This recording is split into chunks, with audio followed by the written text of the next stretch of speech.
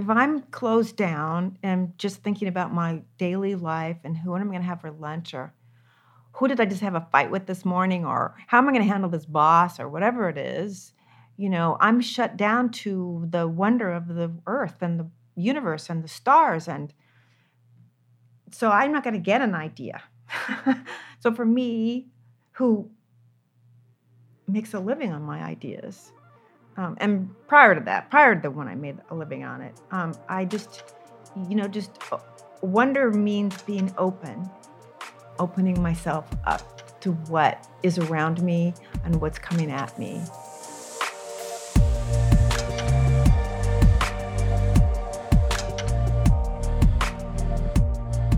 Isn't that so true? When we get caught up in the daily grind or our to-do lists, we can miss out. Or I'd even venture to say that we can all miss out on wonder while we have our heads down at our phones. I wonder how much our smartphones have stolen from us when it comes to ideas and wonder. I am Harris III, and we talk about that, and as always, so much more this week on the Story Podcast. While Story invites us to ask powerful questions, your life and your story are shaped by the questions you ask. Where is your curiosity pointing? What is the story that you ache to tell? The only way to become a better storyteller is by telling more stories. To be a writer, we have to sit down and we have to do the work, and we don't get up until it's finished. Your greatest work may not be seen by millions of people. Keep making anyway. Rise up, artists. Your canvas is the consciousness of this generation. The only hope we have are the stories we tell. Stories not bound by what is possible. We are proud to be storytellers.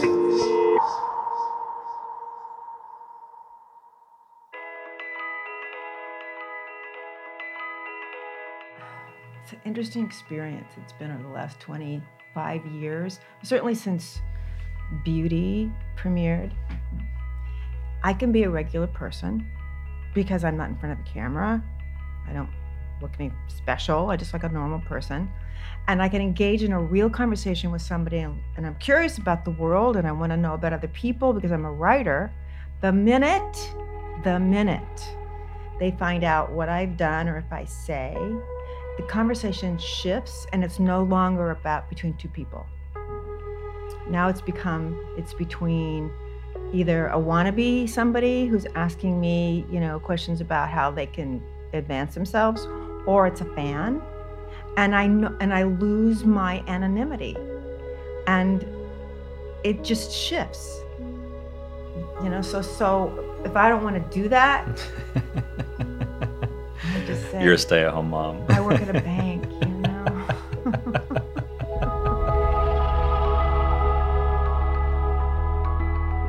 Last time I was in Los Angeles, I got to sit down with the legendary Linda Woolverton. When did you begin to own the word? Not just, I'm becoming more interested in writing, but when I talk to a lot of people who work in different creative forms, there's always this moment where pretty consistently there was this epiphany, and they go, oh, it is all about the power of storytelling. It's not just writing words, I'm telling a story. Do you remember that moment? And was it early on? Was it later in life? It was pretty early on. I love animal rights. I just love animals. And I was really upset about them killing baby seals for fur. And I thought, well, I can't go up there and do anything about it. And I'm a child. And I don't have any power. I can't stop this. I was enraged. It's wrong and brutal, and it hurt me. And I thought, well, what can I do? I can make a story about it. I wasn't a storyteller yet, but I could make a story about it in which I will make you love that baby seal so much that you, especially younger children like myself, you would never grow up to be anyone who would brutalize that animal. So I started writing. To make people love what I loved. Yeah. We first talked on the phone maybe, I don't know, 4 to 6 months ago, connected through a mutual friend, and you said something that I have not been able to forget when I spoke with you, because I've kind of, in my 30s, I've ventured into this. I'm almost like the ambassador for storytelling because of the power that stories have. And I use that word a lot. I use the phrase that storytellers are these sort of cultural architects, because we're the ones that get to decide what the future of our world looks like, because stories are that powerful. And you paused and you said to me on the phone, you said, I agree with you, because stories quite literally saved my life. I don't know if you remember saying that or not. No. But what does that? It's true. So what does that mean? Well, I had a very difficult childhood. I'm a member of Me Too, even though I'm not vocal about it. Mm-hmm. And I would be high on the list of Me Too. And the only way I was going to be able to survive and not become a drug addict or a suicide victim, or the only way I was going to survive was be able to go into another world. This is about me personally, not about the power of story. This is about how it enabled me to actually leave my body and live in a world where I was more powerful and I could change things. So without art, I truly believe the art saves lives. Without art, I don't know if I would be here. So you did mean it literally. I meant it literally. Yeah. Yep. Yeah. How do you feel about that phrase that artists and storytellers are these culture shapers, the people that get to decide what our world looks like and feels like? I think it's true. I think that it's really important that they find the way to make their voices heard. I'm certain there are so many frustrated storytellers out there who haven't found the window, the window to help people hear their stories, which would change the culture. Fortunately, in the last, 10 years since social media, more and more common man have been able to find a way to speak. And unless we hear all those voices, we're just going to stay on the same path. So we're absolutely culture changers. And then every time something really lands large in the cultural conscience, it does raise the sea. Like Get Out. That changed the conversation completely, I believe. And it did shape our culture.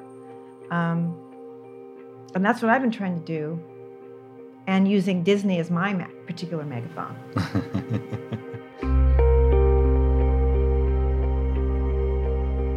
Linda got started as a writer the way a lot of kids get their first taste in showbiz, local theater.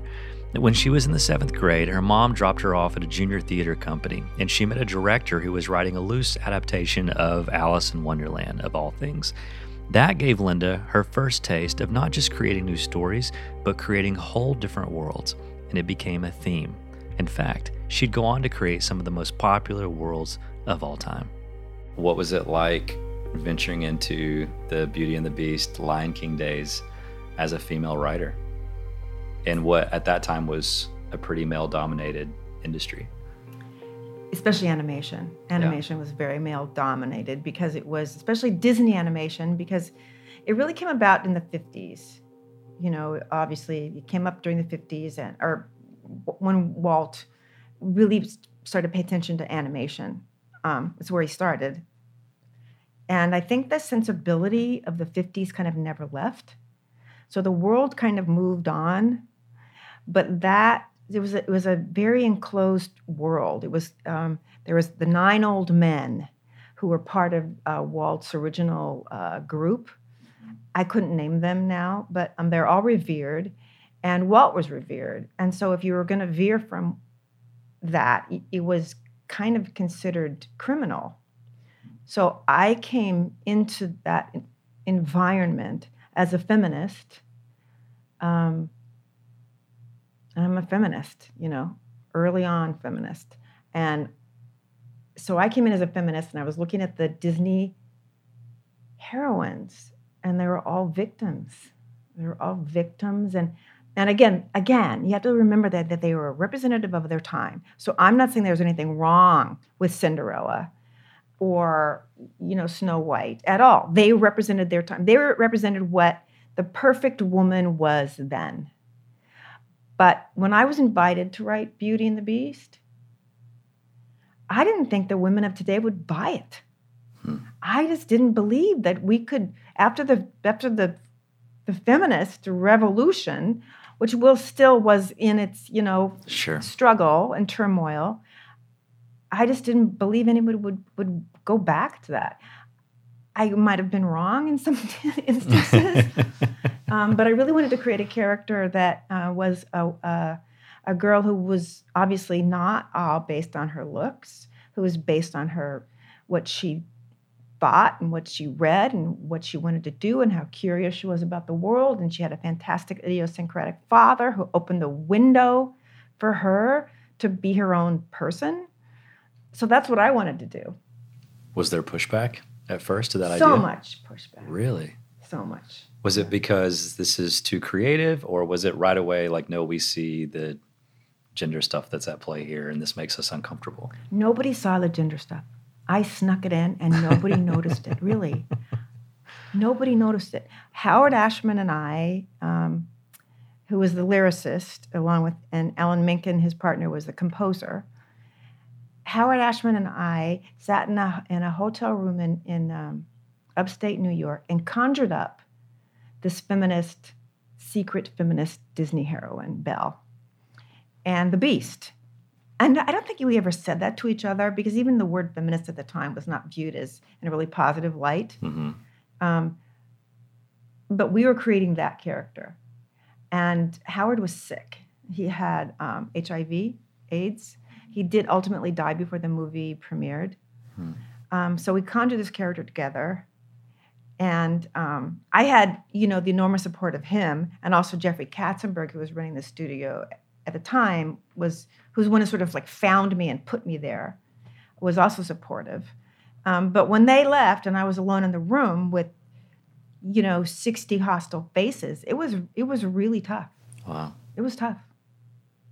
It really was. It wasn't easy. But I believed it was important, and I knew that I really believed the impact of Belle could change the culture. I believed it. And maybe you felt like it didn't right away, but there were young girls who had a new heroine. And now those young girls are in their 30s and 40s. And so I think sometimes stories have to have this ripple effect, and the desire of the change that you want to see culturally as a result of writing and telling that story sometimes requires some patience, right? I agree. And so, there's so many people that have been a part that you can never just credit a single person. But I really think a lot of the conversations that are happening right now in 2018 are a result of the many things that were done decades ago. And I think Beauty and the Beast is an example of one of those things. So I think it was amazing. I can only imagine how much courage it took to walk through that process. Every day. Did you just come home from the Disney offices and bang on the wall or cry on a couch? I didn't want to go back. It was really hard. I was alone. I was really alone. I was married at the time, and I would say to my husband, should I quit? And he was really supportive. You can quit. But I felt it was too important. I believed in her, and I believed in this story, and I believed in the Beast. And I know that Howard really had so much of his own personal stake in the Beast, because that was this monster that he was fighting himself and his personal, his own health issues. I know that the Beast represented that for him. It was just, felt like I was carrying this flag, and I would zip up my imaginative flak jacket and going, I can take anything because this is important. And it was really, really hard, very, very hard. The room would go quiet when I walked in. Wow. You think that was intimidation? No. I just don't think they liked a strong woman, and I was strong. I don't think they liked me. Honestly, they didn't like me.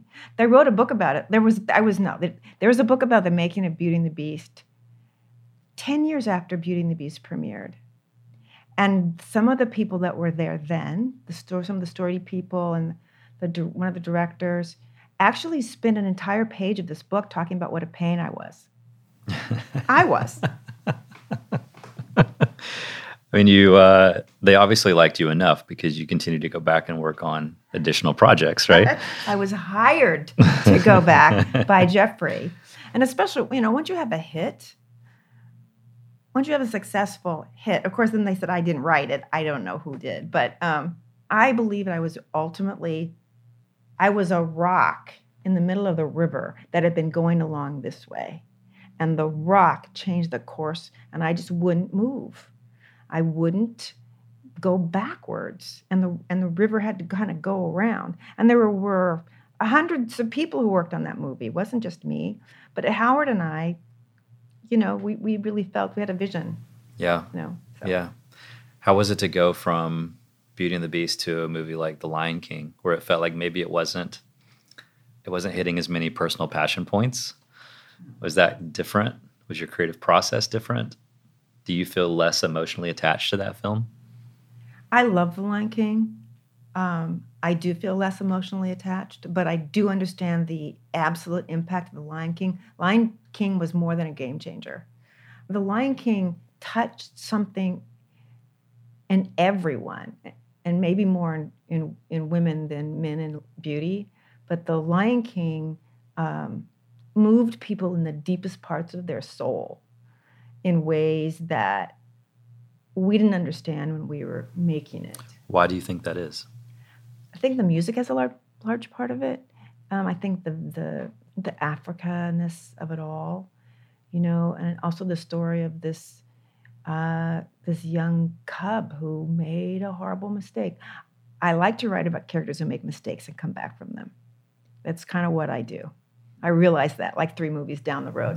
Oh, look at that. There's the Beast who made a mistake. Simba made a horrible mistake. Maleficent made a mistake. Yeah, but those are the ones that represent real life, I think, because we've all been there. Yeah, we can That's all make what makes mistakes. those characters so relatable. Yeah, that's basically what I want to say. Is like you can make a horrific mistake. I want to say this to the young people of the world. You can make a horrific mistake. It doesn't have to taint your life. It doesn't have to define you forever. You can come back from it. All it took for the Beast was one little move, and the whole thing changed. It's in the song. Simba had to run away and hide his head and just pretend it didn't happen and he was somebody else until his destiny called him back. And then Maleficent, obviously, she fell in love when she thought she couldn't love anymore.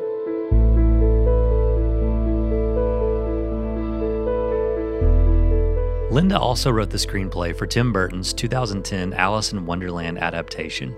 She was actually on board before either Disney or Burton and became interested in the idea of a grown-up Alice who returns to Wonderland because she's needed again. She says she was intimidated by the story, and who can blame her? It's Lewis Carroll, but grew intrigued by the idea of writing a young woman in a strict Victorian upbringing who realizes that her real life lies in the Wonderland she visited when she was a little girl. Just interacting with you and being in your home, wonder seems to be something that is definitely awake in you. There's like a childlike character to you, which is awesome. And I've experienced that in a lot of the world's most creative people. So what does the word wonder mean to you? It means being open, I think, being open to what the universe is sending. If I'm closed down and just thinking about my daily life and who am I going to have for lunch, or who did I just have a fight with this morning, or how am I going to handle this boss, or whatever it is, I'm shut down to the wonder of the earth and the universe and the stars. And so I'm not going to get an idea. So for me, who makes a living on my ideas, and prior to when I made a living on it, wonder means being opening myself up to what is around me and what's coming at me. And I'm always curious about other people and other cultures and what's going on everywhere. And I remember being very upset one time because I realized I was going to die in my life and not know everything. There were things I was not going to ever know. That was really upsetting to me. I was almost about to go a new direction there. But I'm most curious in this moment, why do you think everything in the world is conspiring against wonder? Because it sure seems like, in many ways, it feels threatening because it's disruptive, I guess. Yes, because people like to, it's safe to stay in, the institutions that exist now. Certainly the institutions themselves want to keep things the way they want to keep the status quo, because any threat to the institution makes the institution go away sometimes. I mean, look around us right this minute. The bastions of how to even get an education are changing. It's all changing because the young people have opened up the world to each other. They communicate with each other. They don't have to go through, the old media. They don't have to do that anymore, and that's terrifying. Look at Elon Musk. He wants to change the world and make it a better place, and that means that it's going to threaten the auto industry, who've been in a very powerful position. But I that's what people who are visionaries do, and that takes wonder, and that takes an imagination. Because you have to be able to see things that aren't there. You have to see things that aren't there. Yep, I see things that aren't there. Is that why it's possible that maybe you didn't feel liked in those early days of making Beauty and the Beast? Is that wonder was awake in you and you were seeing things that other people couldn't see and it felt threatening? I think so. I think there's just a simple thread of, we don't do this way, we do this way. And this is what our heroines are, our princesses are. No one was bad. That's just the way that they believed that the Disney message worked. So obviously wonder is linked to innovation, you would say, in every facet of life and every industry of business. I think so. I think it is. So, and so storytelling. Yeah. As you said when we just started talking. Yeah. So what is it about Wonderland? Should we spend more time in Wonderland? Is Wonderland this state that we're all running away from? I don't want to get too meta, but I've been dying to ask you these questions. Everybody wants to go there, though. They want to go there. You can go there.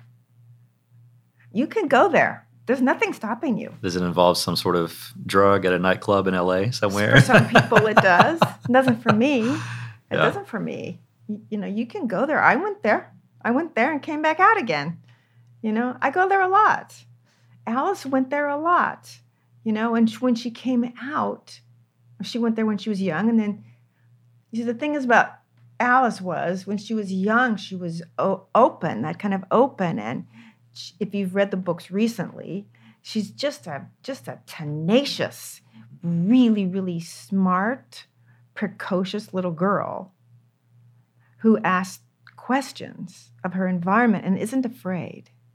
She has no fear at all when she's in Wonderland. She's just curious about the things.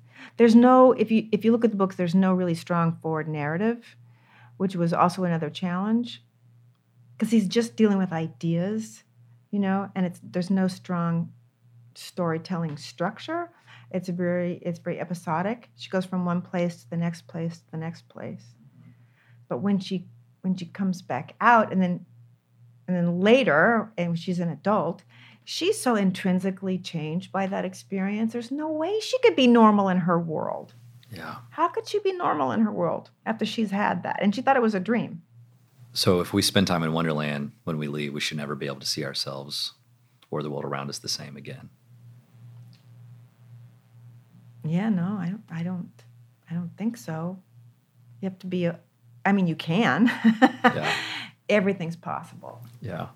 So then let's get practical then. So you go to Wonderland on a regular basis. Yeah. You like to create other worlds. Yeah. Talked about that. That's your thing as a storyteller. How do you do that? And how would you encourage others to do that? For the person who's listening, who's just saying, I hear you, but there's just, I can't get there. Wonder's dead. And that's obviously affecting everything from the joy that they experience and the life they're living to the work they're doing in their own creative process. So do you have some sort of, is it this room? Is it this room that's magic? And I know the answer is no, because you've been in this house, you said, for 10 years, and you've cranked out some amazing work before then. Before I was here. Yeah. It's the couch. That's the couch. That is the couch. Let's see, I did a Homeward Bound on that couch? I think I did do Homeward Bound on that couch. Did Beauty on the couch? It's possible. So it's the couch. It could be the couch. Is the couch for sale? No. It's an old Victorian couch that I got out of a house.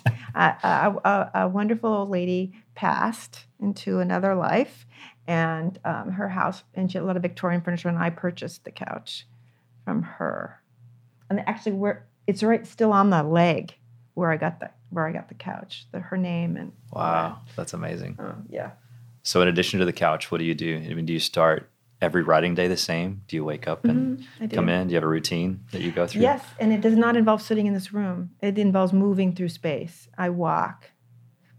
Process-wise, on the real practical, like how do you get your ideas kind of level.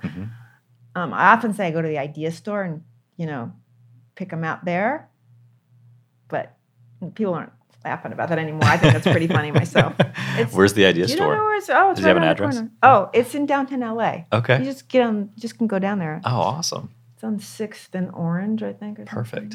You could just go there. I'm going to You do didn't that know? this afternoon. It's a big secret. No. Yeah. Go down there and get the idea and the ideas. Are they expensive? No. But there is a cost, I bet. There is a cost. You have to let go of the real world just for a little while. You do. That's the cost. They're free otherwise. Why is it so painful to let go of the real world? I think it's scary. It's scary because the world was where we have our feet on the ground and, we know what we're doing. And if we stay in our little box, we'll be safe. And being courageous is part of it. It's part of it, being courageous. So you succeeded as a writer because you have found courage? Yeah. And what has been your source of courage? Overcoming my childhood. Yeah, pretty much. I know I can do anything. So how did you do that without merely treating it as escapism? Or to one who's listening going, oh, so you're fine because you haven't dealt with it. You're just escaping from it by running away and living I had in a these lot other of therapy, worlds. believe me. I dealt. No, honestly, storytelling is the panacea. It was the panacea for me, as we talked about earlier. It was just a way for me to make sense of it. I wrote a book about it. The first thing I ever wrote, first actual book. I think it's up there. It's called Running Before the Wind. And it's a story of, I just wrote my own story in a fictionalized character. And I fictionalized her issues, but they're all my issues. I didn't fictionalize her issues. They were my issues. I fictionalized her environment, but I used so many of the elements of my own. I used my own family. And it was the thing that opened the door for me to be able to write anything else. Because my friend told me to write it. I was telling her my story. We were visiting my hometown, and she said, you need to write that. And so I did. And it was published. And so I could take all the pain and all that stuff and put it in this book on the page. And then it was published. It doesn't have to be published, though, people. It doesn't have to be published. Just put it on the page. And then I could take that, and I could put it on the shelf and go, okay, that's that. Now, what can I do?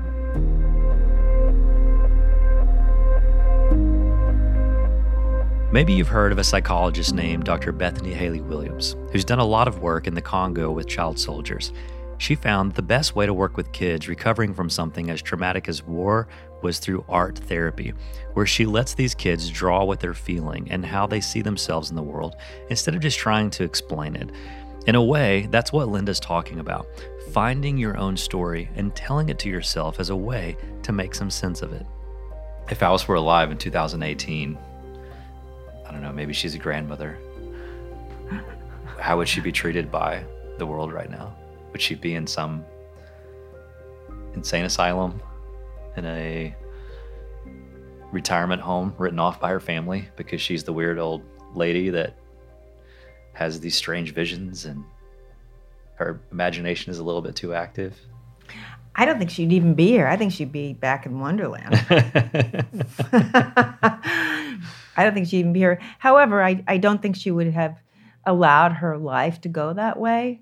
She's so empowered by then that she could do anything. She probably is on a trek in Tibet, or, doing really interesting things, and, leading young people to out of curiosity.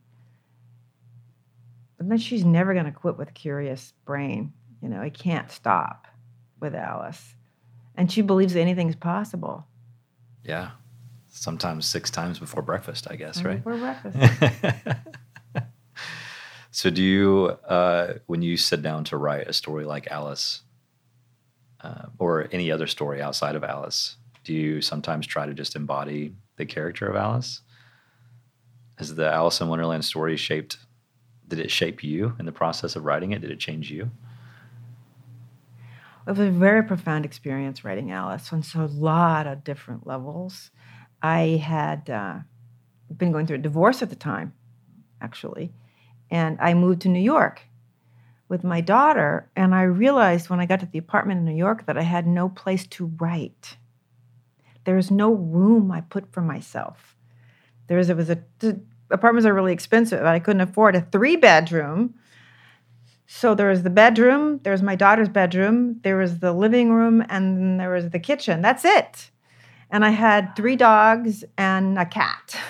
And I was sitting there, and I think, the move was so much driven by the trauma of divorce, but I ended up writing it in the bathroom because it was the only place I could be, alone.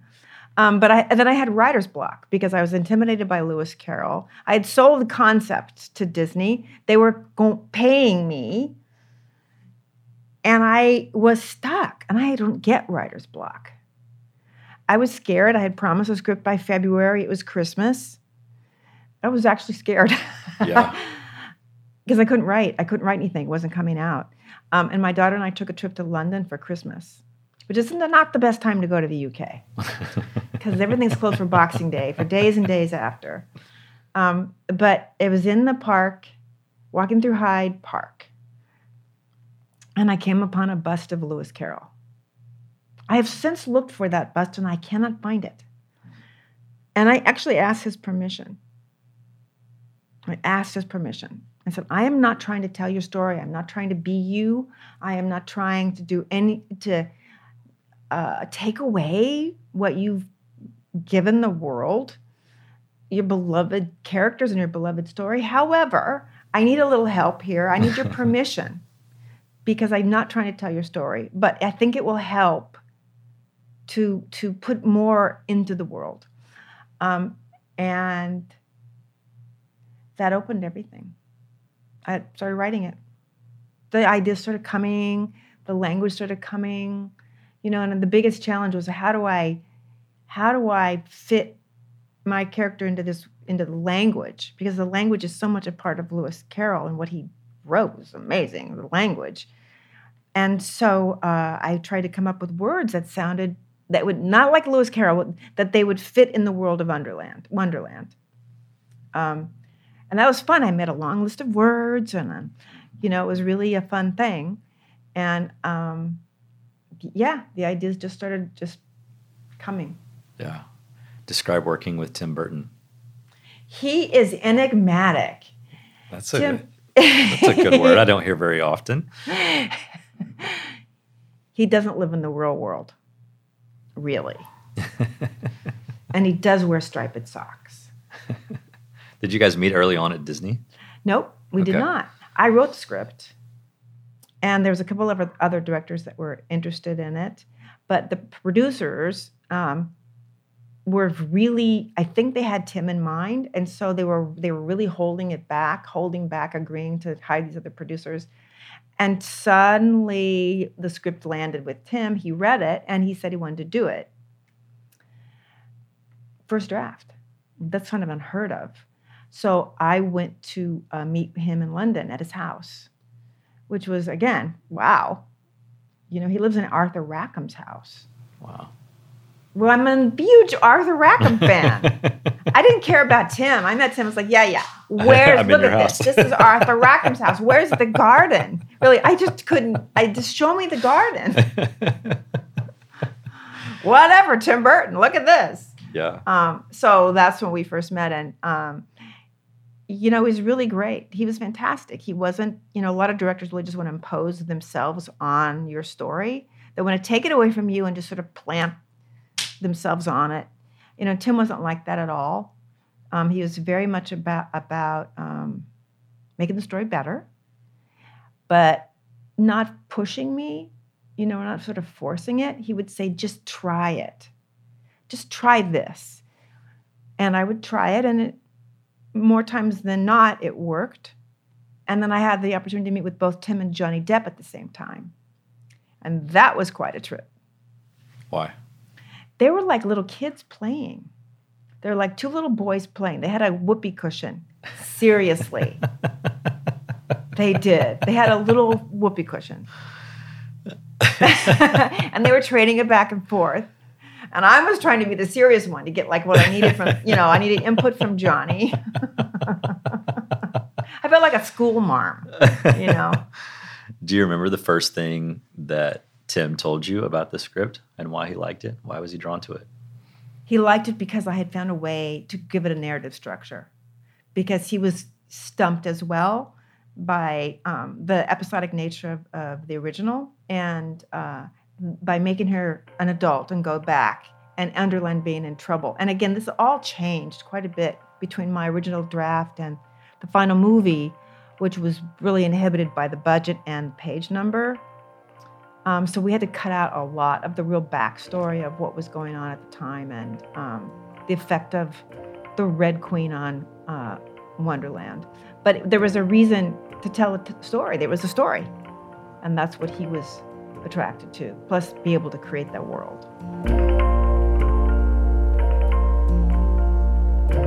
Alice in Wonderland got a sequel called Through the Looking Glass, and Linda is pretty candid about her feelings about it.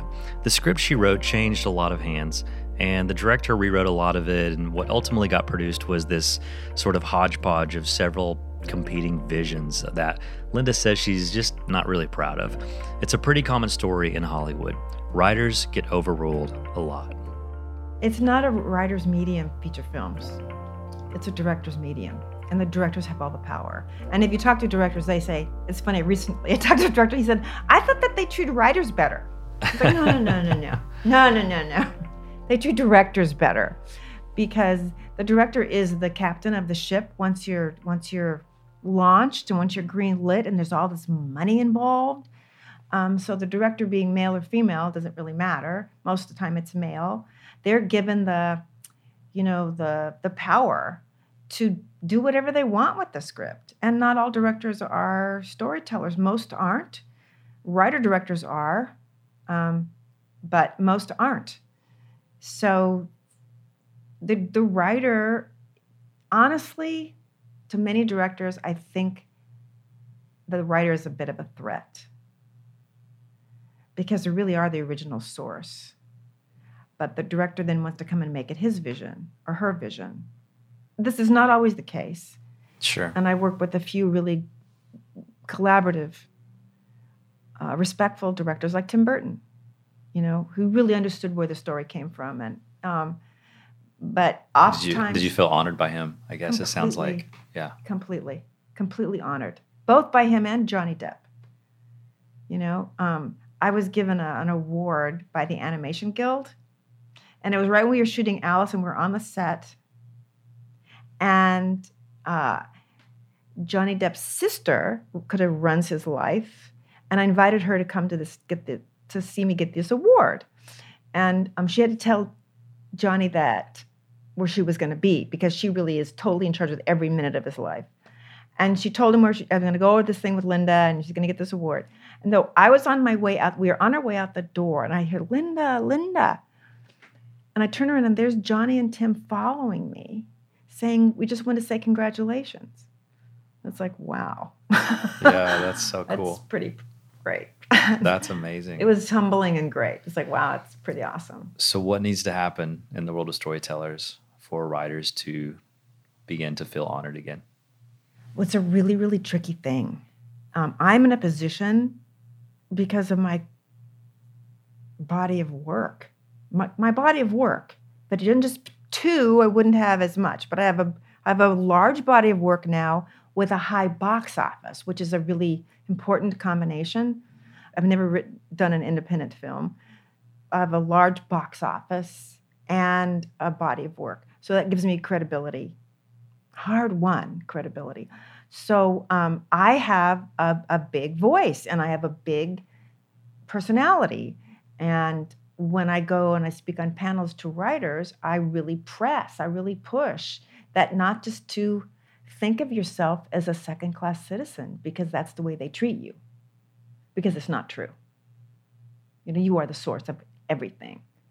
And to know that, it's an internal knowledge, an understanding of yourself in the culture and the importance. And that's what I want to convey to writers. It's an attitude more than they're not going to give you your power. Nobody's going to go, oh, here, we were wrong. Here's your power. You have to own it. You have to take it. And you have to have the best story in the world and land it on the table in front of them. You do.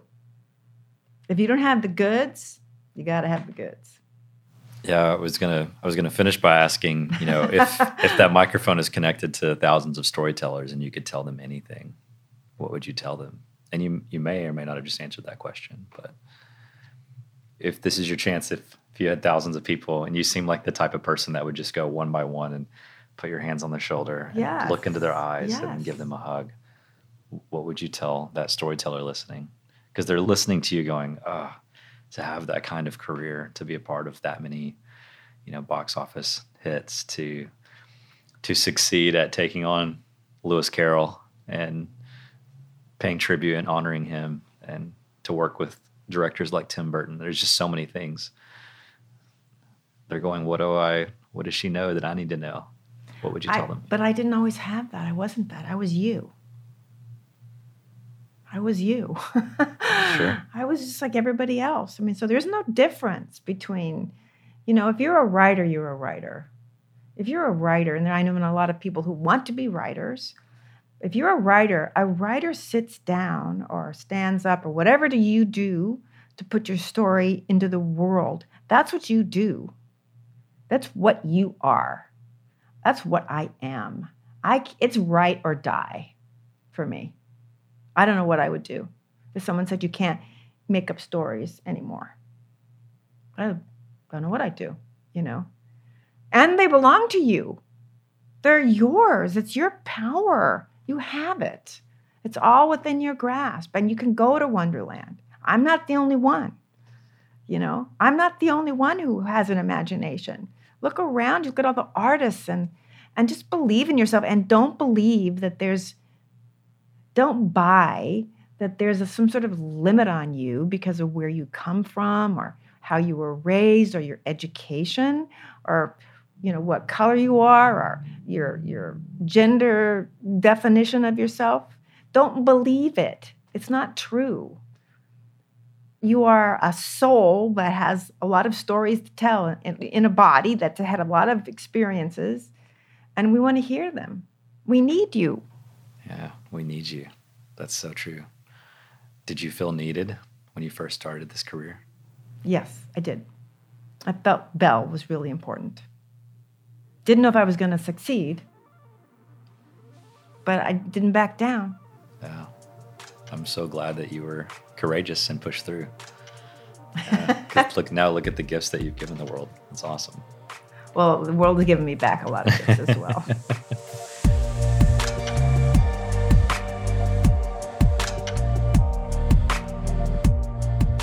I love how much Linda fights for the things that she believes in.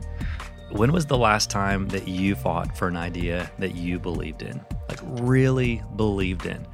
I hope that Linda's story is an inspiration to you and the story that is inside of you. And it's true, Story 2018 wouldn't be happening as it is without the influence of Linda's otherworldly imagination. So if you want to fall down the rabbit hole with us for 2 days, join us in Nashville, Tennessee on September 20th and 21st. Because once you experience Wonderland, you will never be the same. Head over to story2018.com to get your ticket today. I can't wait to see you there.